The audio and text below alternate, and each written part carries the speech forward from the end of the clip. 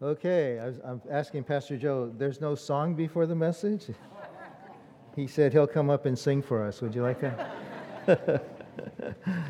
We're going to be waiting a long time if we have to wait for that. Hey, thanks for being here today. This is great. I'm excited to be here with all of you, and we are continuing in the book of Romans, which has been very cool. How many of you studying the book of Romans? Okay, we're kind of turning a corner today because we're getting to Romans chapter 12. And really, I think from, as you know, if you've been studying with us, a lot of the book of Romans, the first part is, it's about sound doctrine. It's about really understanding God and who He is and what He's done. And a lot of it is about how nobody can really become, through their own efforts, deserving of God's favor. Nobody can really work their way to salvation. And one of the things that means is we've got to be very grateful for all that God gives to us. It also means there's no room for superiority or arrogance or lording it over someone else. You may have gotten a feel for this, that was a problem sometimes in the church at Rome between the Jewish people and the Gentile Christians. They're all Christians, they all know Jesus, but sometimes they didn't get along because they were so different in terms of their cultural background, their religious background, and all of that. So part of what Paul's doing is he's trying to put everybody on level ground. He's basically saying, all have sinned and fall short of the glory of God, and the wages of sin is death, and so we all deserve, judgment and condemnation, but also through faith in Jesus, not through our works and not through our religious heritage, not through our rituals and religious practices, but through the grace of God and our faith in Jesus, we can open ourselves to receive all that God wants for us. And so it's really a wonderful, good news kind of letter, even though some of it seems a little doctrinal and theological. I think sound theology is really, really important to live a good Christian life. We need to learn to think God's thoughts after Him, and we need to think rightly about God if we're going to really understand ourselves and our world and God's will and what He's called us to. If we're to understand that rightly, it begins with understanding God rightly. Anyway, we turn a corner today, Romans chapter 12. And in light of all that God has described, in fact, a lot of it is about the mercy of God in the way that He has saved us and the way that He has justified us. And then he says at the beginning of Romans chapter 12, in view of God's mercy, I want you to do something. So let me just begin with Romans chapter 12, verses 1 and 2. Therefore, I urge you, brothers and sisters, in view of God's mercy, to offer your bodies as a living sacrifice, holy and pleasing to God. This is your true and proper worship. And do not conform to the pattern of this world, but be transformed by the renewing of your mind. And then you will be able to test and approve what God's will is, His good, pleasing, and perfect will. Now, if we have time today, I'm going to try to cover the whole chapter 12, verses 1 through 21. But I want to really focus a little bit on these first two verses because I think this is the key to the whole thing. And really what Paul is saying is that Jews and Gentiles, and if you're in Christ, all of us as well, we have, despite whatever background and pattern of disobedience has marked our lives, now through Christ, we are given grace and mercy and forgiveness and salvation and eternal life. So it's wonderful. And he's basically saying, that God is a merciful God to disobedient people. And I don't know about you, that encourages me a great deal. God is a merciful God to disobedient people, and that God is a wise and generous giver. In fact, at the end of chapter 11 there, he says, who has ever given to God that God should repay them? In other words, God doesn't owe us anything, right? Who has ever given to God that God should repay them? For from Him and through Him and for Him are all things. To Him be the glory forever. And I think it's a great ringing statement of, God, who's this wise and generous God, is to be glorified forever. Now, when we get to Romans chapter 12, he's going to say, okay, in view of God's mercies and His love and His faithfulness and His grace, how shall we then live? What are we to do? And he says, in view of God's mercies, there is an appropriate response. There's a suitable response for all of us. It's a reasonable response. And that response is, he says, offer your bodies as a living sacrifice. Now, when he says offer your bodies, he doesn't mean just your physical body. He means your whole self. He's saying offer your whole self. Now, first century Jewish people, they were well familiar with sacrifices, right? The blood of animals that were offered in sacrifice for sins and for guilt and all of that. So this is what he says here. He says, God's not looking for those kind of sacrifices anymore. Jesus made his sacrificed himself once and for all on the cross for the forgiveness of our sins. And then he's going to say, okay, in our response, because Jesus died for us, our response is to live for him. Because he died for us, our response is to live for him and to give ourselves to him. And so now he says, in view of God's mercy, you be a sacrifice. But not that, one-time sacrifice like, oh yeah, I gave my life to Jesus at a camp many years ago, or I prayed a sinner's prayer and invited him in. It's not that. He says, offer yourself, and the word offer here is a verb that's a continuation verb. Continually, daily offer yourself, and offer yourself as a living sacrifice. Now, it may be, and I know this is happening, there are more Christians being martyred in the world today than ever before in history. And there have been more Christians killed for their faith in the 20th and 21st centuries than the previous 19 centuries combined. So there are Christians who are, in obedience to God and offering up their lives to God, are actually sacrificing their physical life. That may happen to some of us. Who knows what the future holds? But for most of us, I suspect, we're not going to be asked to sacrifice our life all in one fell swoop, in some big heroic moment, take a bullet for somebody or something. For most of us, we're going to do what it says here in Romans 12. It's offer yourself continually, daily, and not as a sacrifice that is just killed that day, but as a living sacrifice, which means every day I kind of like present myself on the altar. Every day, and Chuck Swindoll says this. He says the problem with living sacrifices is they want to keep crawling off the altar. But a living sacrifice, it's like you put yourself on the altar. You say, God, here am I. Here's my life. I belong to you. You belong to me, Jesus, but I belong to you, and I'm giving my life to you. Here's what Paul says. In view of God's mercy, here is our appropriate, suitable, proper, reasonable response. Offer your whole self as a living sacrifice to God every day. I was reading this story, it was in Sojourner's magazine by a woman named Lisa Sharon Harper, and she's from an African-American background, and she said, in the days before the Civil War, enslaved people of African descent were not legally permitted to marry. I didn't know this. She says, their unions were not recognized by law. So instead of a marriage ceremony, men and women, if they wanted to vow to love and serve and protect each other, they would signify their commitment, not by a marriage ceremony, because they couldn't do that, but I never heard of this. They would jump in unison over a handcrafted broom. Did you know this? So there's a handcrafted broom, and then if the man and the woman wanted to signify their commitment to each other, even though it couldn't be a legal marriage in their society at that time, they would in unison jump together over the broom. And when they did that, on one side of the broom they were single, and then on the other side the two became one in the spiritual realm, even if their union was not recognized by law. And I wonder if, I'd never heard of this practice before, but I wonder if symbolically that's what we need to do.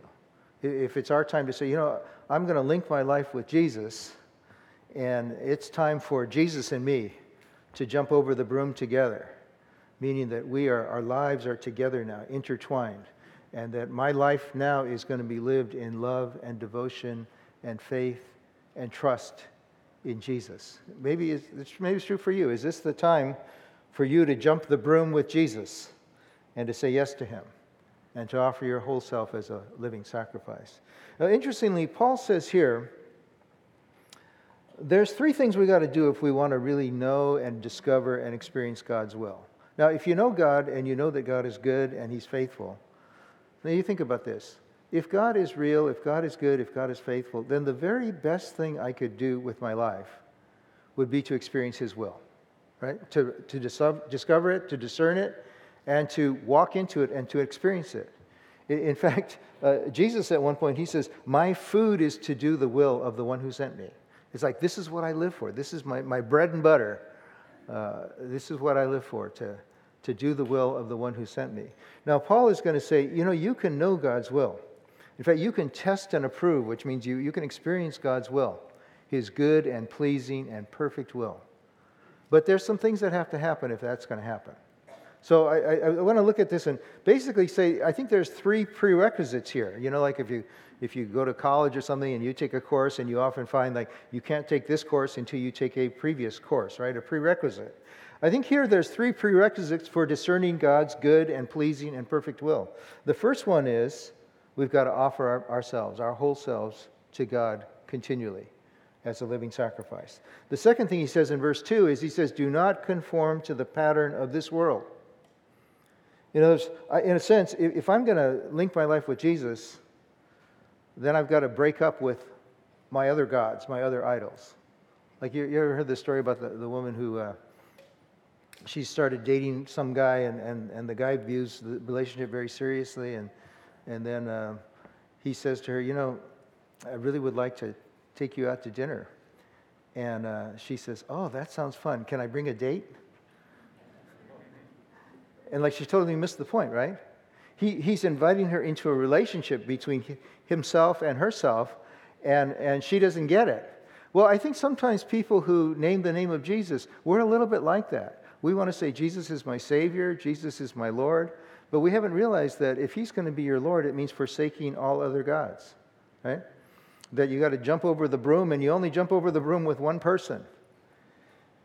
So he says, offer your whole self to God every day. I think it was Martin Luther who said this. Martin Luther, not Martin Luther King, Martin Luther, the reformer in the 15th century, 16th century. He said, I have held many things in my hands, and I have lost them all. I have held many things in my hands, and I have lost them all. But whatever I have placed in God's hands, I have kept. And, you know, it's like, you know, Jesus says, what good is it going to do to gain the whole world and yet to lose your soul, to lose your life? So I've held many things in my hands, I've lost them all, but whatever I've placed in God's hands, I still possess. So offer your whole self to God every day, and then break up with the world. Break away from the conformity to this world's pattern and mold. He's saying, you know, if you're going to go very far with Jesus, then you've got to distance yourself from being in love with the world. In fact, is it book of James, whoever's a friend of the world makes themselves an enemy of God. And so this is what he's saying. He says, offer your bodies to God and do not conform to the pattern of this world. There was an older Bible translation that said, don't let the world around you squeeze you into its mold. And you know that's what the world's always trying to do, right? To squeeze us into its mold. And he says, don't let the world around you squeeze you into its mold, because if you allow that, then you're not going to be a friend of God. Someone put it this way. They said, you know, like if you think about this, a ship is in the ocean, right? That's a good thing for the ship to be in the ocean. And Christians are to be in the world, and the church is to be in the world. The ship is in the ocean. That's all fine and good. You know what's not so good? When the ocean is in the ship. That's not so good, right? If the ocean is in the ship, that ship is starting to go down. That ship is beginning to sink. Now, isn't that the place of so many people today? We say, we're a Christian in the world, and that's all well and good. Jesus said, in fact, you're the salt of the earth. You're the light of the world. That's all well and good to be the Christian in the world. But if the world is in the Christian, that's not so good. It's starting to go down. So here's what Paul says. Offer your whole body as a living sacrifice and do not be conformed to the world. Why does he say that? Is it because he's some killjoy? He doesn't want us to have any fun?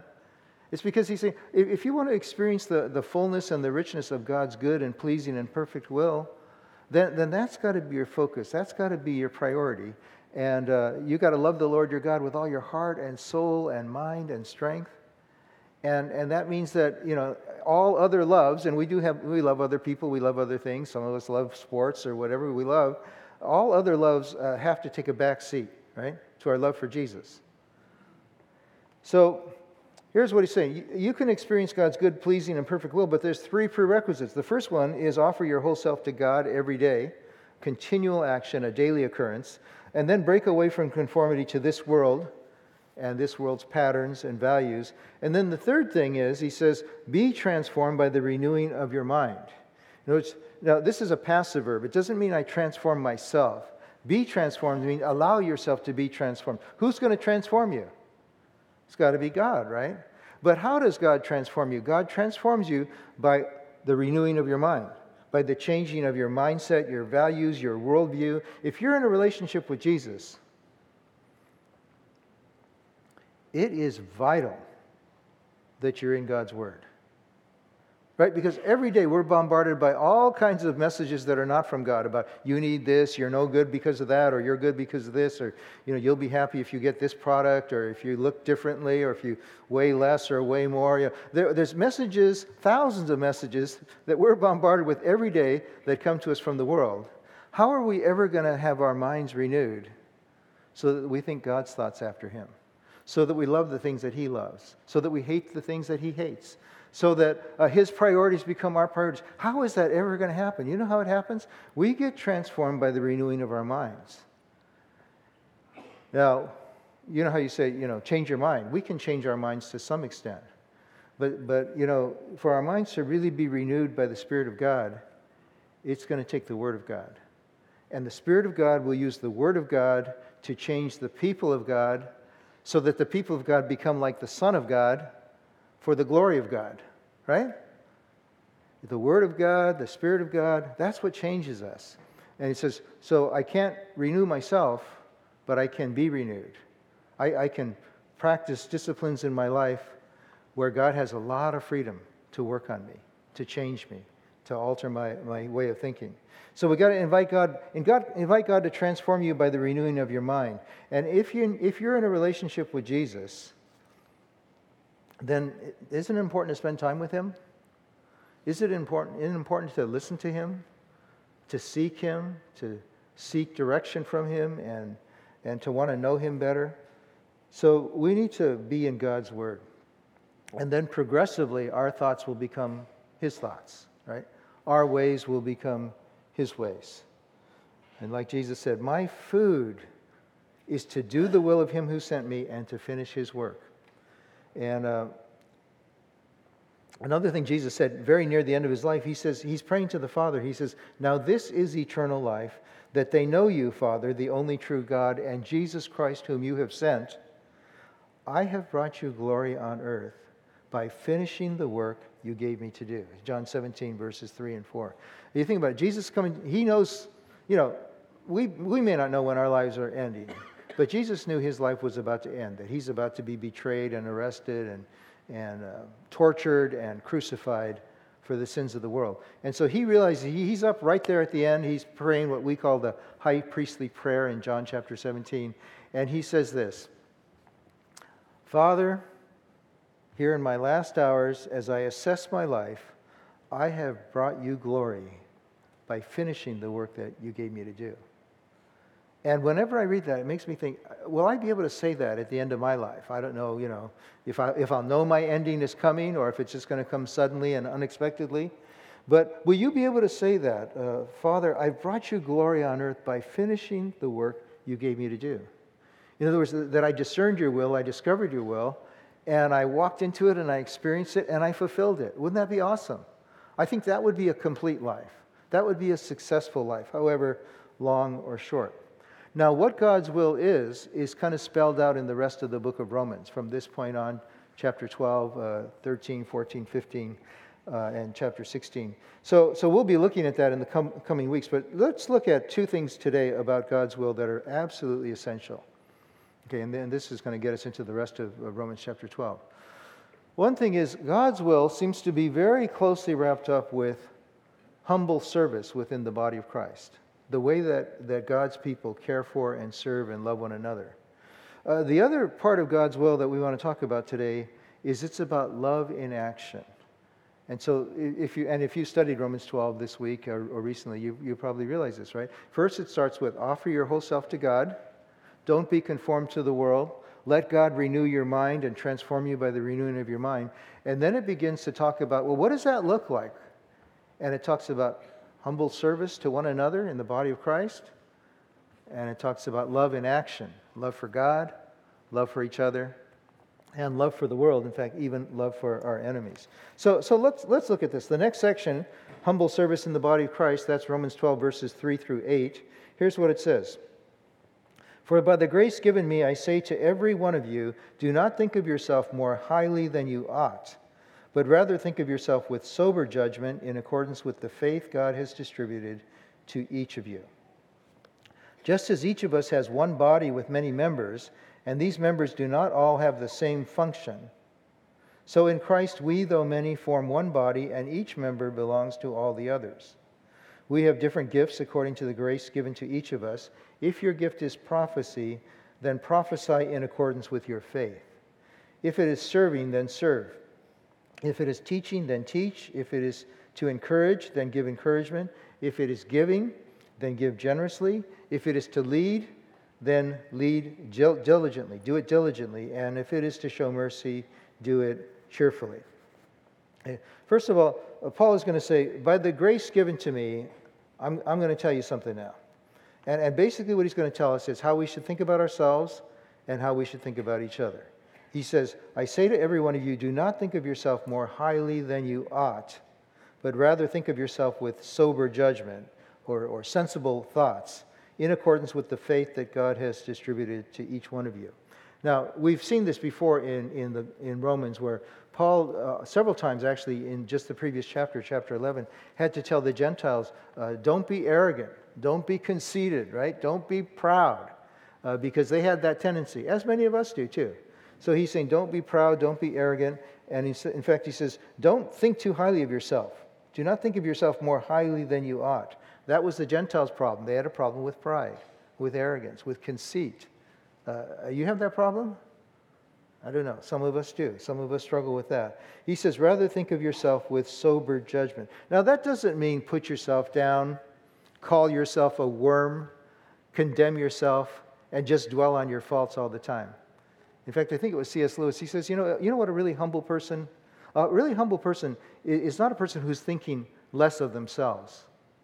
A truly humble person is someone who's thinking of themselves less. Right? Not thinking less of myself, like, oh, I'm so terrible, I'm awful, but thinking of myself less. A truly humble person, they're just not preoccupied with themselves, and they're therefore free to think more about God and about other people. So he says, think about yourself with sober judgment, and then he's going to tell us how to think about each other. Look at this again in verse 4.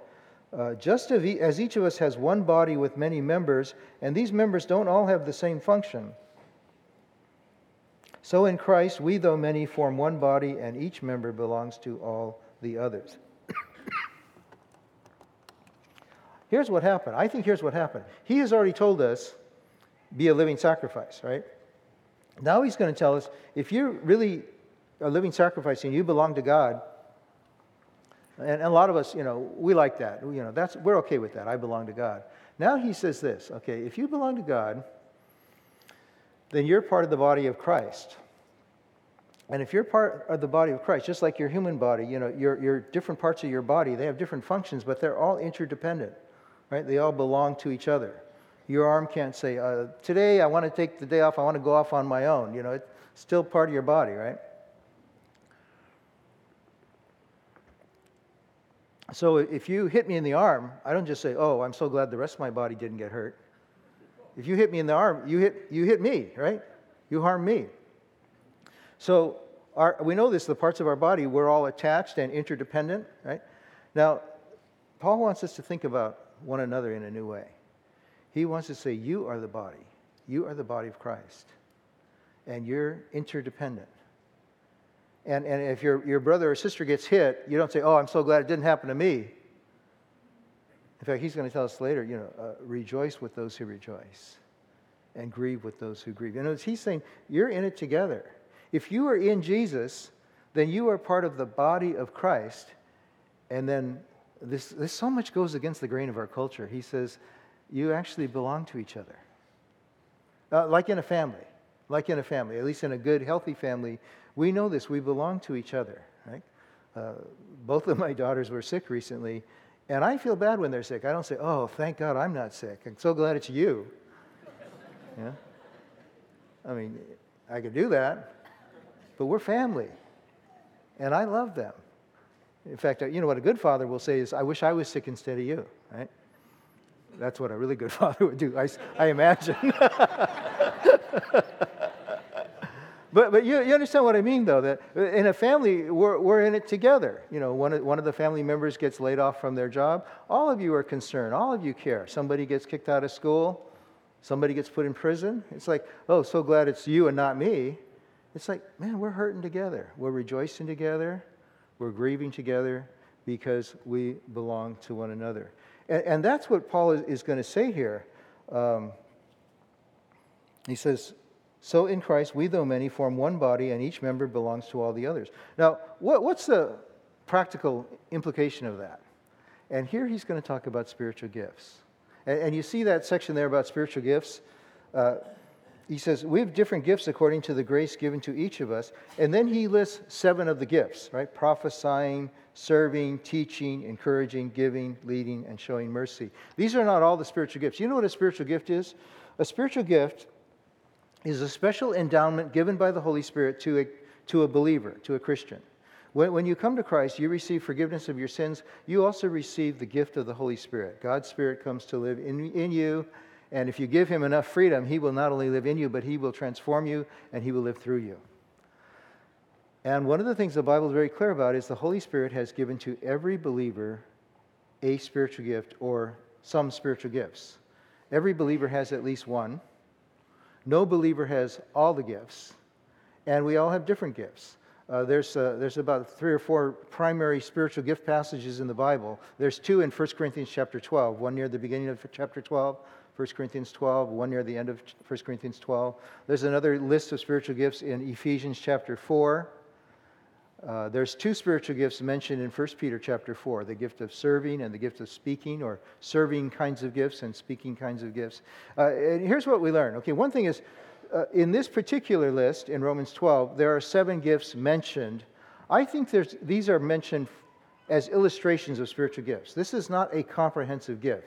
We don't read this passage and say, see, it shows right here in Romans 12 there are only 7 spiritual gifts. I think these are mentioned as prominent gifts and examples. In the other list, you'll find other spiritual gifts mentioned. I've seen books that say the 19 spiritual gifts. I've seen a book that said the 21 spiritual gifts. I've seen spiritual gift inventories or surveys that list 27 spiritual gifts. So, who knows how many there really are.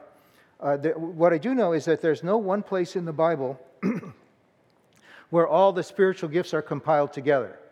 So where you see these different lists, 1 Corinthians 12, Ephesians 4, Romans 12, and 1 Peter 4, I think that in each case, depending on the circumstances, some examples are given.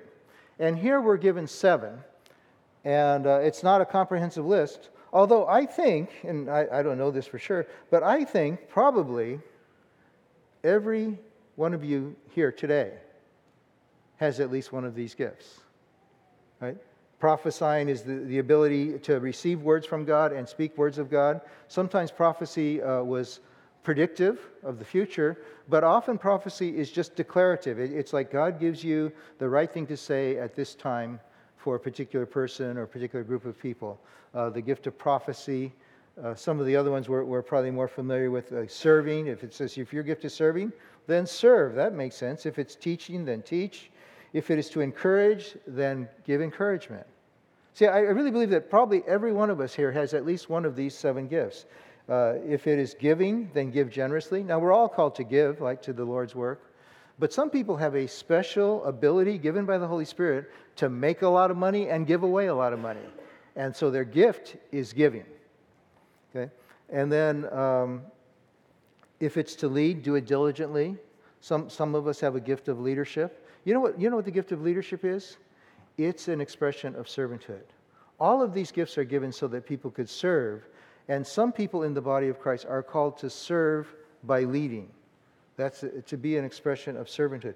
If it is to lead, do it diligently, and if it is to show mercy, do it cheerfully. Now, I love that because you think about somebody showing mercy with a dour face and a bad attitude, like, okay, we're supposed to help the poor, so I'll go help the poor. We're supposed to go feed the homeless, and not enough people signed up, so I'll go feed the homeless. It's just, if you're going to give mercy, give it cheerfully. Give it cheerfully.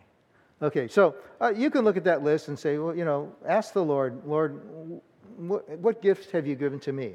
Now, this I will tell you, and this is not just from this passage, but from 1 Corinthians 12 and from Ephesians 4 and from 1 Peter 4. Spiritual gifts, what I can tell in the Bible is spiritual gifts are given for 3 primary reasons. Okay, first of all, spiritual gifts are given so that we can serve each other. so we can serve each other, love each other, help each other. And that's what we see here in Romans 12, right? Whatever gifts you have, you're supposed to use them to help other people. They're not just for you and gain glory, put my name in headlights, so I have these wonderful gifts. Now I'm a celebrity, I'm a spiritual gift celebrity. It's not that. Okay. Gifts are given to serve other people.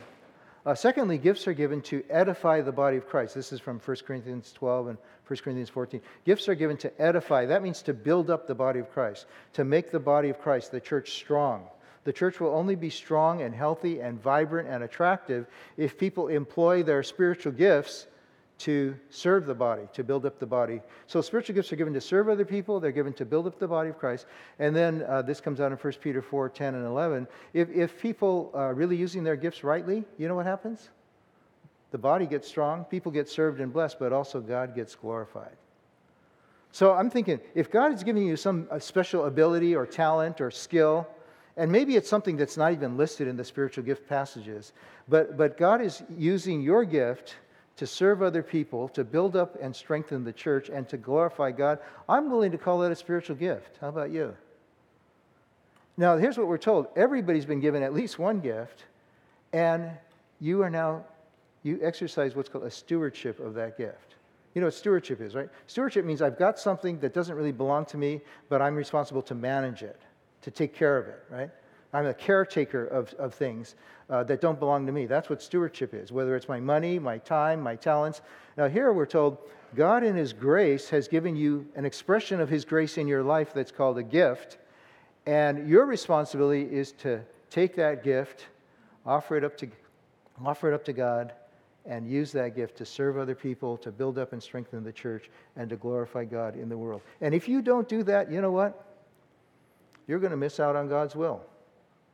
Because God gave you that gift so that it could be used, right? So don't leave your gift on the shelf. Don't leave it in the closet. Don't put it in the garage. Ask God, Lord, what gifts have you given me? The Bible tells me you've given me at least one. And don't be so humble that you say, oh, no, not me. I have no gifts. Don't call God a liar. Don't call the Holy Spirit a liar. You've been given a gift. And now it's your responsibility to employ that gift to serve other people and to build up the church and to glorify God in the world. Okay, let me go to the last section. It's called Love in Action. Love in Action, verses 9 to 21. Romans 12, 9 to 21. Love must be sincere, hate what is evil, cling to what is good.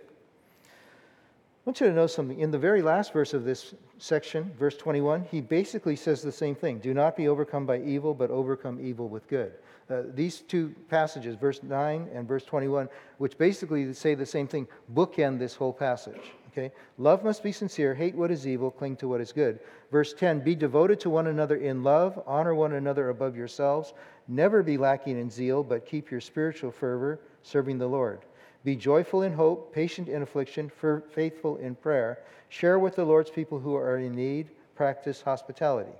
Bless those who persecute you. Bless and do not curse. Rejoice with those who rejoice. Mourn with those who mourn. Live in harmony with one another. Do not be proud. Be willing to associate with people of low position. Do not be conceited. Verse 17, do not repay anyone evil for evil. Be careful to do what is right in the eyes of everyone. If it is possible, as far as it depends on you, live at peace with everyone.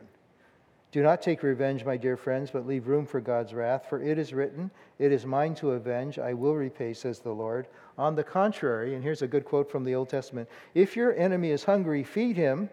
If he is thirsty, give him something to drink. In doing this, you will heap burning coals on his head. What is that all about? And there's a lot of differences in scriptural interpretation on that verse. What does it mean that if I feed my enemy and give him something to drink, I will heap burning coals on his head? And probably the most likely interpretation is that means that as a result of my kindness to somebody who has wronged me, hopefully it's going to bring them to shame and remorse. So with the hope that they will repent. In other words, I'm doing these good deeds not just to make them feel bad, but to make them feel bad so that they will be humbled and repent.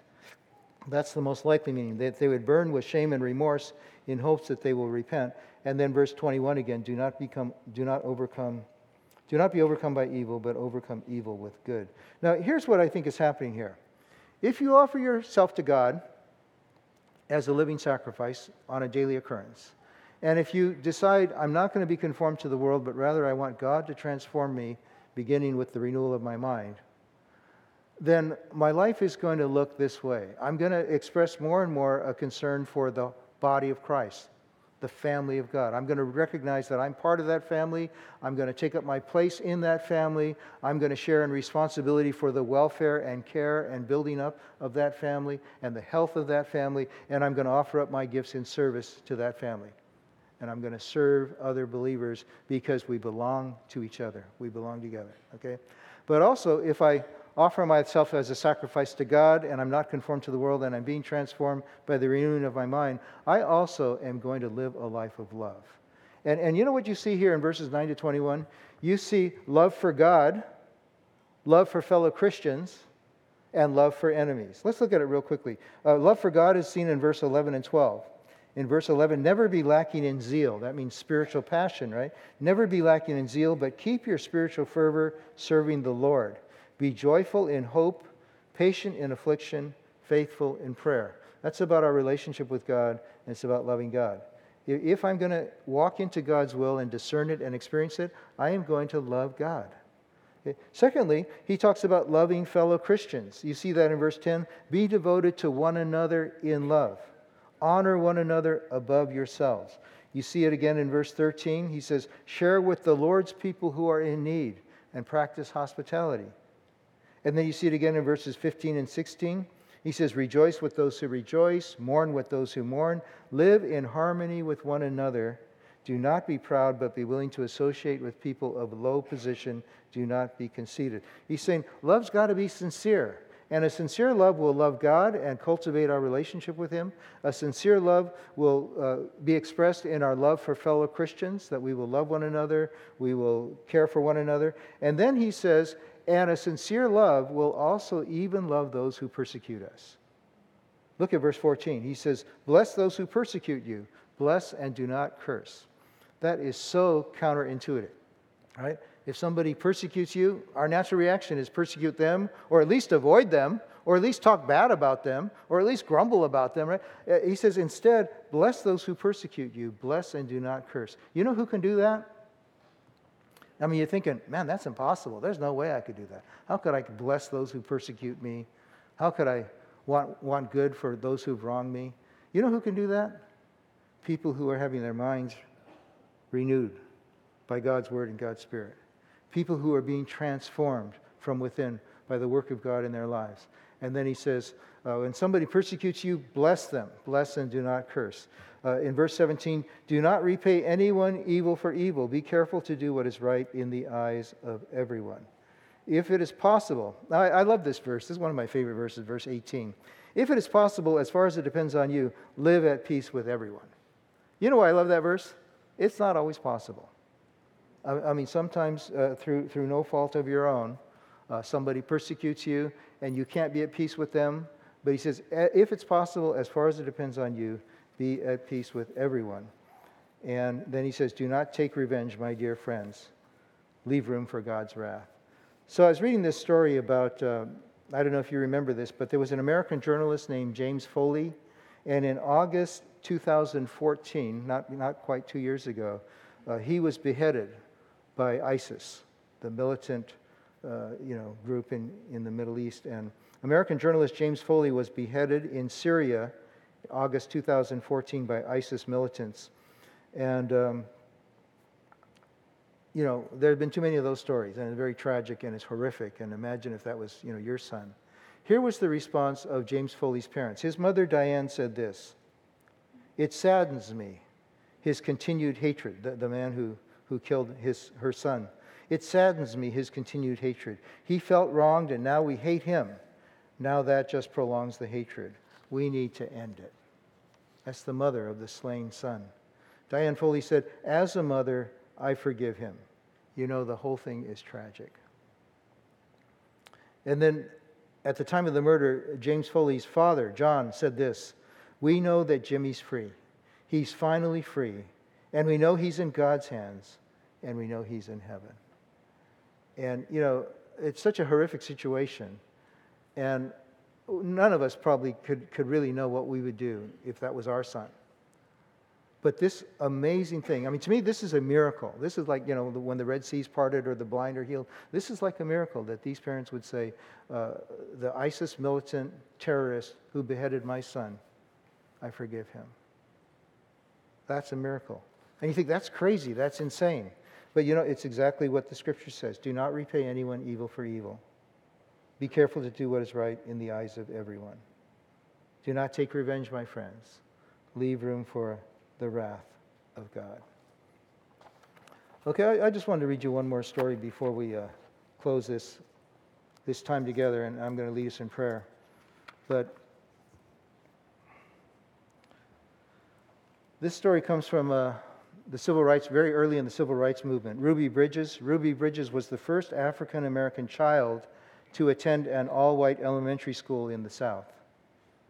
And Robert Coles, who's a child psychiatrist and author, he interviewed her, and he was struck by just her humility and love. But she, and a lot of you know the story about Ruby Bridges. She was persecuted and harassed and ridiculed.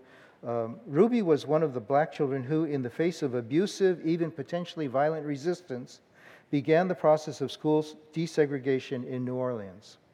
Day after day, Ruby, this young girl, elementary school, was ushered to and from school alone while onlookers taunted her.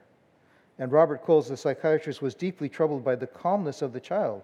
And so, he's a psychiatrist. He's thinking something's wrong with this child. She's so calm and peaceful when people are harassing her and calling her names and ridiculing her and threatening her for attending this white school.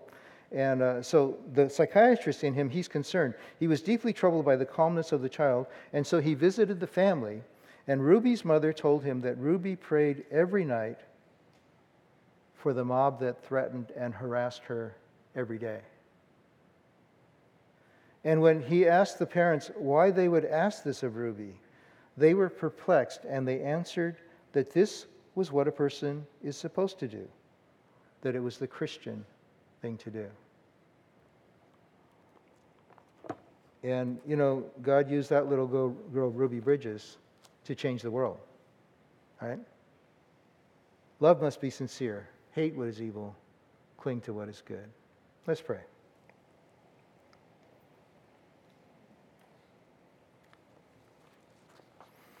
Lord, how much we need you. We're so inadequate as lovers to love with this kind of love. But Lord, what we read in your word is that you want to do this supernatural transformational work in our lives. So if we're naturally selfish, Lord, help us to be Christ-centered instead of self-centered.